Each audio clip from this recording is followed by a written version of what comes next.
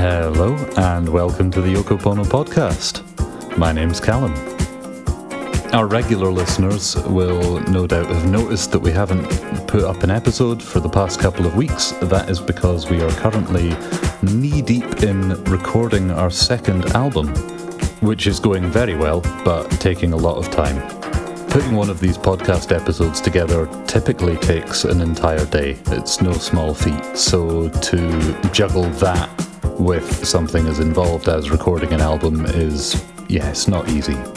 So we're going to be putting out a slightly shorter format version of the podcast for the next wee while. Having said that, I can guarantee that it will continue. We've got lots of great interviews with really interesting musicians recorded, and we're also going to start doing a regular segment where we give you an update on the progress of our new album. Although I have to say, if this week's is anything to go by, it'll probably be low on music and heavy on weird chat. Anyway, some serious news first. Regular listeners will no doubt be anxious to find out what had happened to my co-host Lissa. You may recall that she had, at last report, been mistaken for a famous jewel thief by the police and was languishing in jail. Well, I'm happy to report that she successfully escaped from jail, disguised as one of the prison guards, and is now currently on the run somewhere. So we couldn't get her into the studio because we're being watched night and day by the police. Anyway, moving on. Our first guests this week are an electronic duo based here in Edinburgh who go by the name of Post Coal Prom Queen. With a name as good as that, I don't really think they need any introduction. So here they are, in their own words. Enjoy.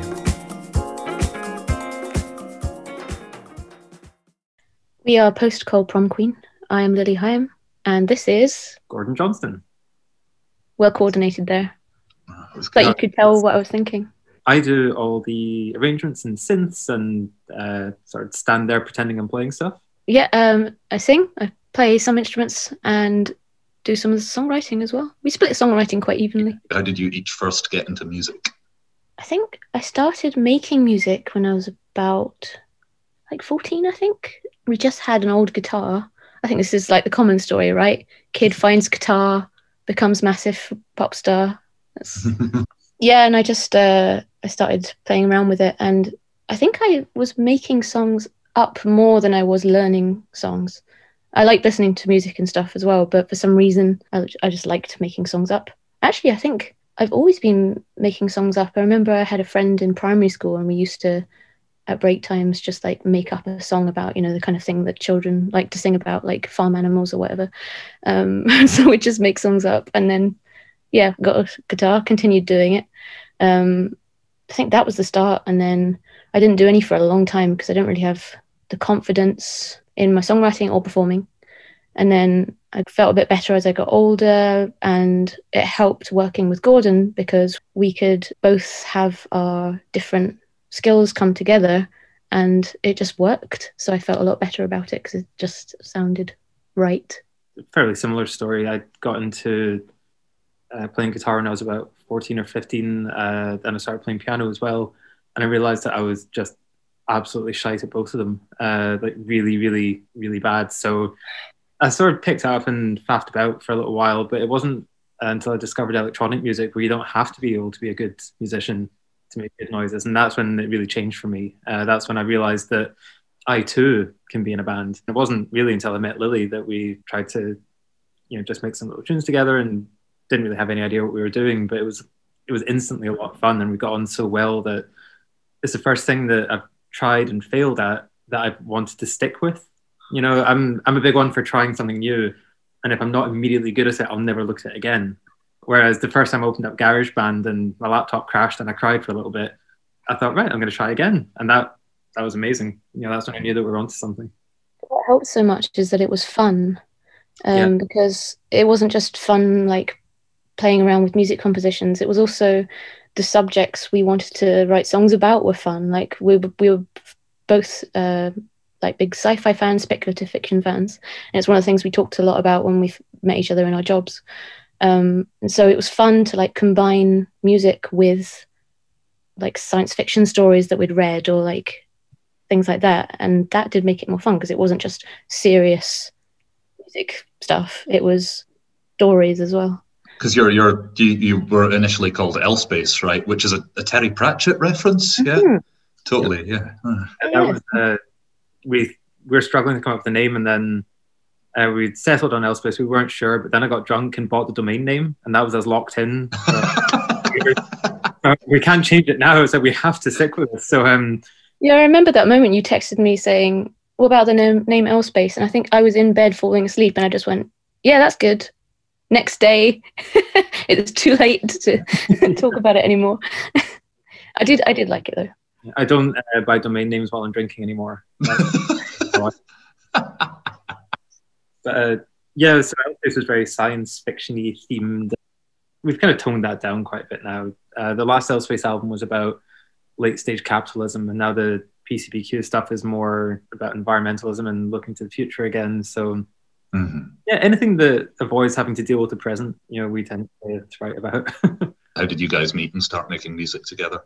We used to work for a charity in Edinburgh, and the wages were not fantastic. And I snuck around to a little corner one day to glue my shoes back together because they'd fallen apart, and I found Lily doing the same. And that was a really nice bonding moment. Oh, good joke.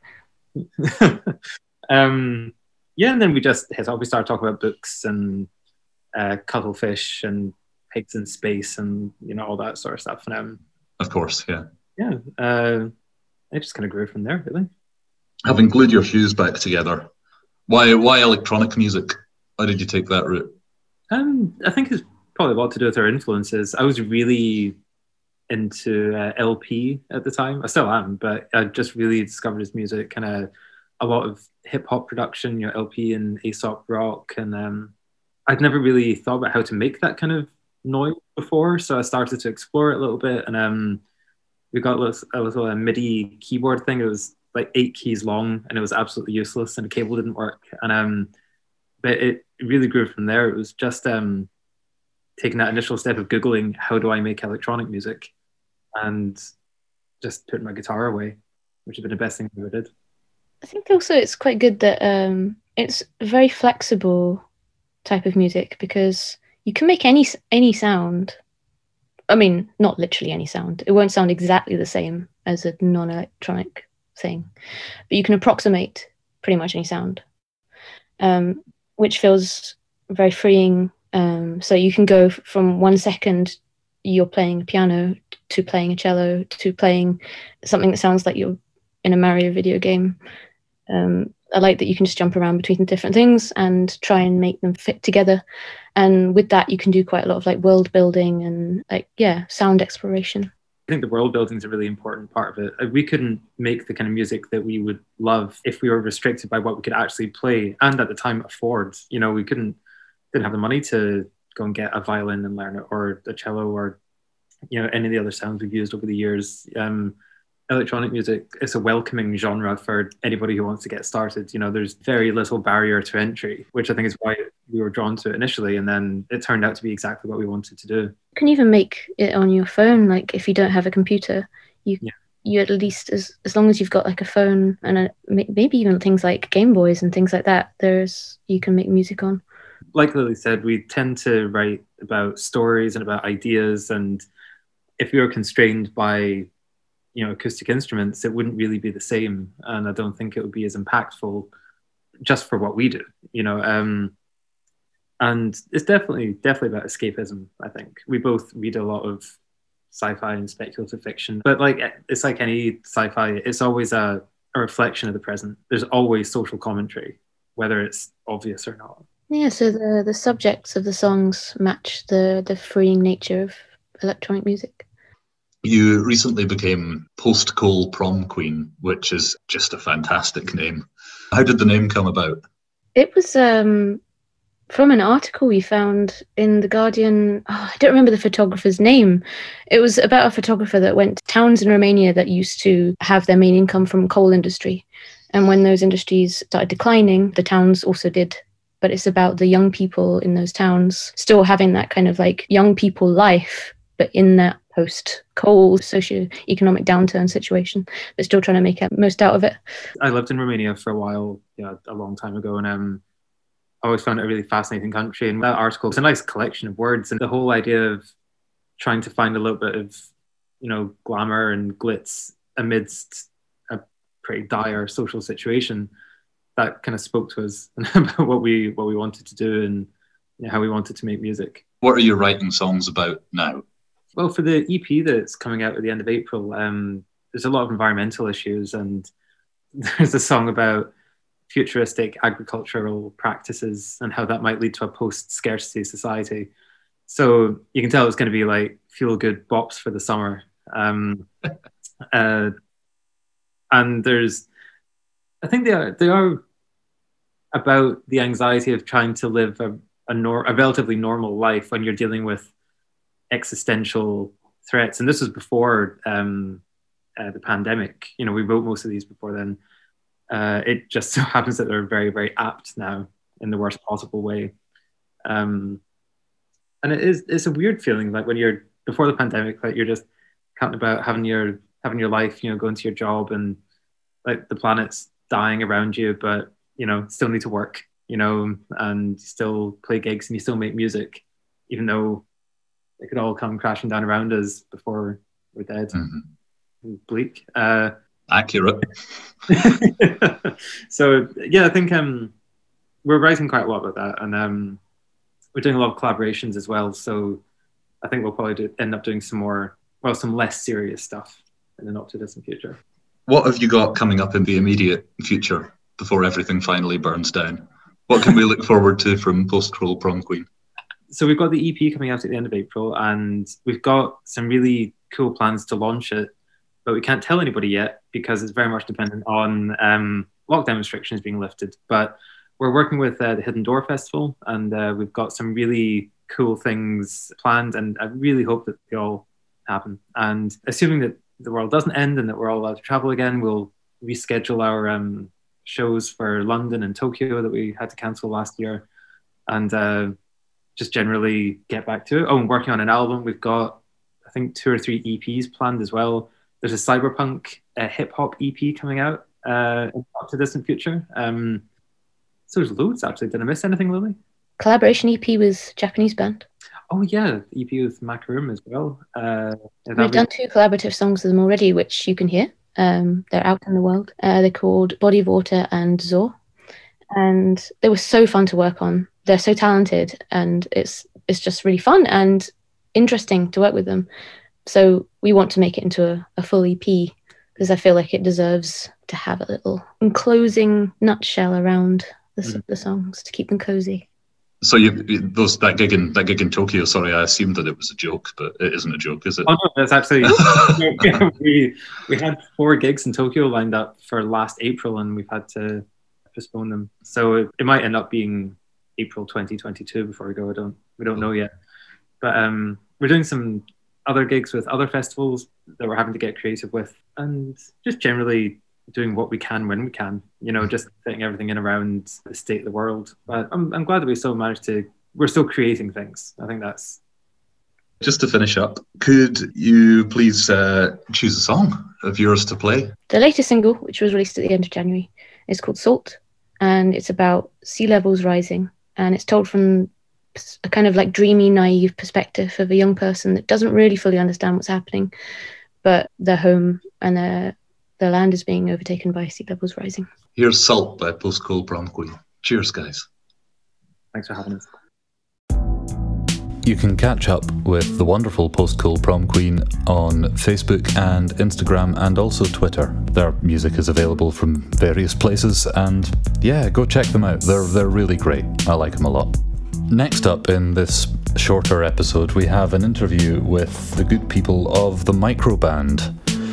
For those of you who don't know, the Microband have been a sort of fixture on the underground scene in Edinburgh and further afield for a good few years now. But they have recently branched out and set up a record label under the name New Teeth. We caught up with the guys from the band to find out more about their new venture. My name is Sam. My name's Daniel. My name's Alex. And my name's Lucy, and I live with these people. And they're terrible influences on my life, apart from the music side of things. Right, Sam, explain a bit about New Teeth, what we're doing. Okay, so New Teeth is a project that's kind of come to fruition, I guess, in the past couple of months, accelerated by the pandemic this year. It's something we've always talked about. Essentially, I feel we're surrounded by a really strong and creative community down in Leith, and which was centered around the bars up and down Leith Walk. We'd all meet up in like Leith Depot, Mousetrap, and play lots of music weekly. We play music at the Pit, and we have a good community kind of in the Scottish festival circuit as well. So without all of that, it's essentially just a banner for all of us to march under and release music together, pull together resources, and I guess approach stuff in an official manner, if that makes sense. Where did the idea come from? You said you've been like sort of thinking about it for a while. I remember you speaking about it years ago, Sam. Me and Sam like worked together in a record shop in Stockbridge. It's like an Oxfam record shop, and Sure. we talk about it a lot in there. And basically, Sam said to me years ago, anyway, that he was sort of influenced by the music scene in Vancouver because he'd spent some time living there, and he felt like it was very similar to Edinburgh, but people were doing more in Vancouver. They were kind of setting up their own record labels. They were putting on their own gigs, doing their own thing. And he felt like that could happen more here. And the community of musicians that were here weren't doing enough to kind of bring it all together. I'd add to that and say that Leith definitely, like out with Edinburgh or alongside Edinburgh, Leith has more of that energy, but isn't necessarily being utilised in the way that it should be. And especially in, like Sam says, just like making it seem a little bit more official by putting a name on it is a good way. A lot of it's kind of already, a lot of the actual network's already there, but it needs to be given a little cattle prod. I think the main reason behind it is pooling resources and approaching things the way things should be approached. So I know a lot of musicians we will probably work with don't want to have an Instagram page, don't want to have to deal with Bandcamp, that sort of thing. They just want to play their music. So if we are doing that as the microband anyway, and we're going down these avenues and trying to make connections, we may as well, assist people, and we can learn from them. And Sure, that's a really great idea. Can you tell us a little bit about what you're hoping to do just in the immediate future? Oh, we've got plenty plans. We're scheming away here at Micro HQ. So Sam has been a big driving force. Essentially, we've got at the moment 3 digital releases lined up. Is this as the microband? So the first one is a microband track, which is our newest single, and then it is Dan's solo record, yeah. Yeah, which is called AstroTurf Inspector. And then we've got Mike, who plays keys and percussion and stuff in the microband. He's got a release under Earfather, which is he's released stuff in the past, and Alex is singing on that. Yeah, so it's sort of a collaborative effort, but so Earfather is which is an awesome producer sort of moniker. Sure, it's his like live house music thing, right? Yeah, and then he has Ben who plays live drums with him when we can play live, and it's amazing. So we've got those 3, they're all lined up, kind of got a lot of stuff in the works with like Iona Lee has got like a sort of solo thing, Maranta we're possibly releasing, and there's a few others. I've got a solo thing. We don't want to make it all stuff with microband people in it. It needs to be, so we're trying to get as many people as possible.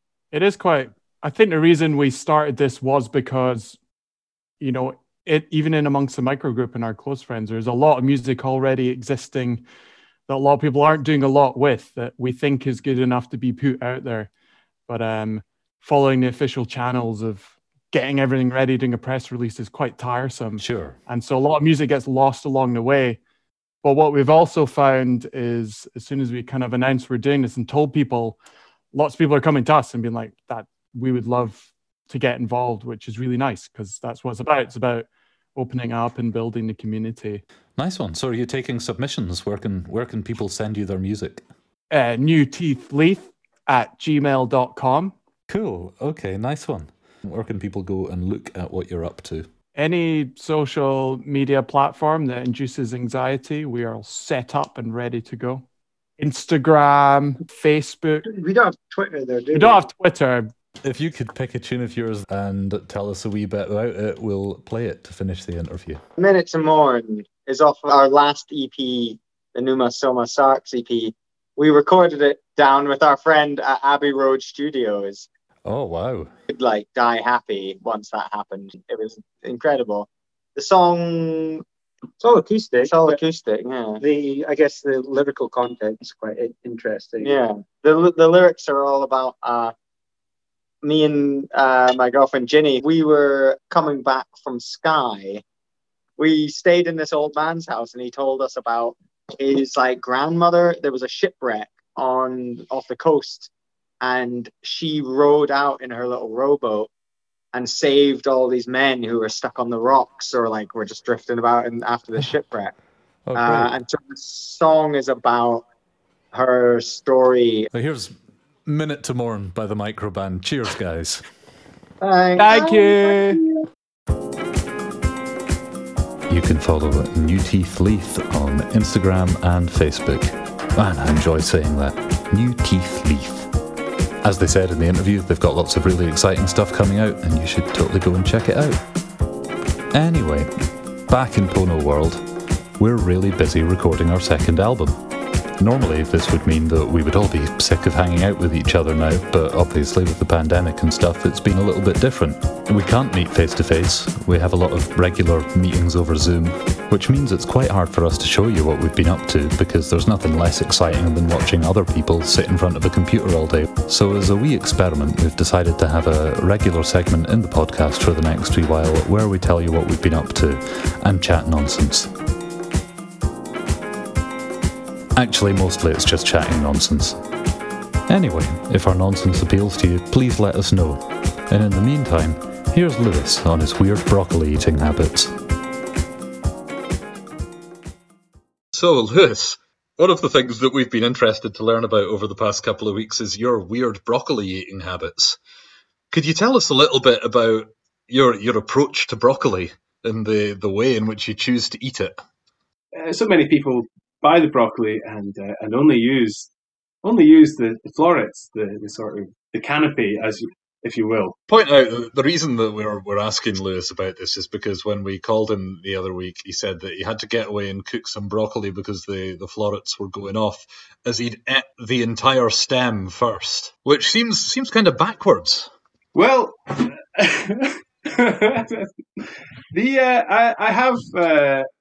I sort of realised that I actually prefer the stem of the broccoli to the florets. The stem is sort of crunchy and sort of juicy and delicious, and the florets are just sort of meh. And I don't even know what I was cooking, some sort of sautéed vegetable mix, and had decided that I just wanted the stem. I couldn't be arsed with the florets, so I just cut and diced the stem, sautéed it up, had it. It was very nice, and then sort of forgot about the florets and realised that I must be one of the very few people who've eaten the stem of the broccoli and not the florets. It is pretty odd now that you sort of think about it. I mean, I'm with you in the sense that I also eat the stem. I don't just munch a big stem and then. Well, absolutely. I was just cooking for myself, so after dicing the stem, I was like, oh, it's actually probably enough food for me. So I think that's probably why I didn't just make an oversized portion of stem and floret mix. I'm glad you said sautéed as well, because I assumed raw. Well, yeah, I don't know if that's a comment on how I perceive you. Going through the bins. So how long have you been eating broccoli like this? I don't remember exactly when I sort of had the revelation, as surely most adult broccoli eaters must, that the stem is in fact both delicious and also just a weird piece that people throw away. It just seems irresponsible to not eat the stem. So I don't know when I had that revelation. Callum, I think you should ask our listeners to write in and tell us how they consume their broccoli. If anybody who listens to this has strong feelings on the subject, I would encourage you to get in touch, but be aware that you may be open to the level of quiet accepting ridicule that Lewis has just received.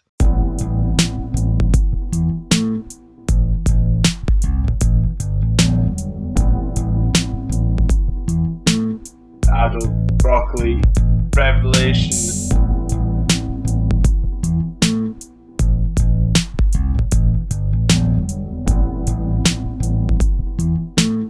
Adult broccoli revelation. Moving on, Gary, you've had computer problems this week. Yeah, they're not resolved. What happened? I think it was a combination of hoofing the hard drive full of too much stuff and not paying attention to how full it was. And then while recording, the amount of CPU that was being used, just the whole thing froze up. And then when I tried to restart it, something's still running slowly in the background and it's not really working. Even at the best of times, this would be a complete pain in the arse. But right now, when, you know, your computer is your link to the outside world and the device which you're recording the album on, I mean, it must be a pain in the arse, right? Yeah, more so for the album one. Like, you know, fair enough, I can get by doing Zoom call messages on my phone, which incidentally is also overheating and crashing periodically. So that'll be replaced soon too. But yeah, it's a bit of a pain in the ass coming up for the album, especially tracks that I don't remember recording, because it would be quite useful to go back and re-listen to the parts I did and remember in isolation, which is why I was trying to delete stuff and salvage those files. So if I can get it up and running without deleting those, that'd be great. If not, it isn't the end of the world, but I will lose all the stuff we did.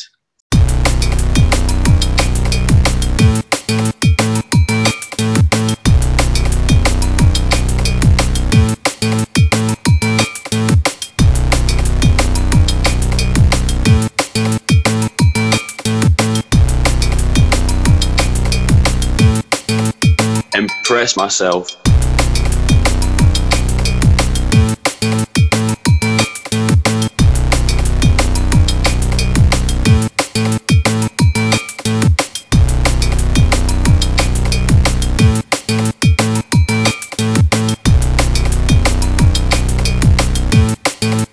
Impress myself. Ali, I was wanting to talk to you about Ian Copeland's shed. Yeah, the ongoing construction. So over the past year while we've been working on this album, Ali and I have been in regular contact with Ian Copeland, who runs Sky Records and mixes and produces Yoko Pono.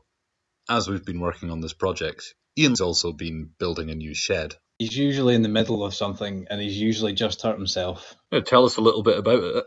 Well, it has some foundations and a floor, 4 walls, a roof, and I think 1 window on the side where people won't be, so that Ian has some peace and privacy. What, to waterboard people? Wow. Naturally. Having said that, he has just put drainage in, so yeah, the waterboarding can begin. Maybe something for you to bear in mind, Lewis, as we finish the album off. And with that vague threat, we're going to draw this episode of the podcast to a close. A huge thank you to Post Coal Prom Queen and New Teeth for chatting to us. Remember to hit subscribe if you haven't already, and please let us know what you think of the new segment. That's it from me. Cheers, bye. This podcast was produced by me, Callum Cummins, on the sofa in my house.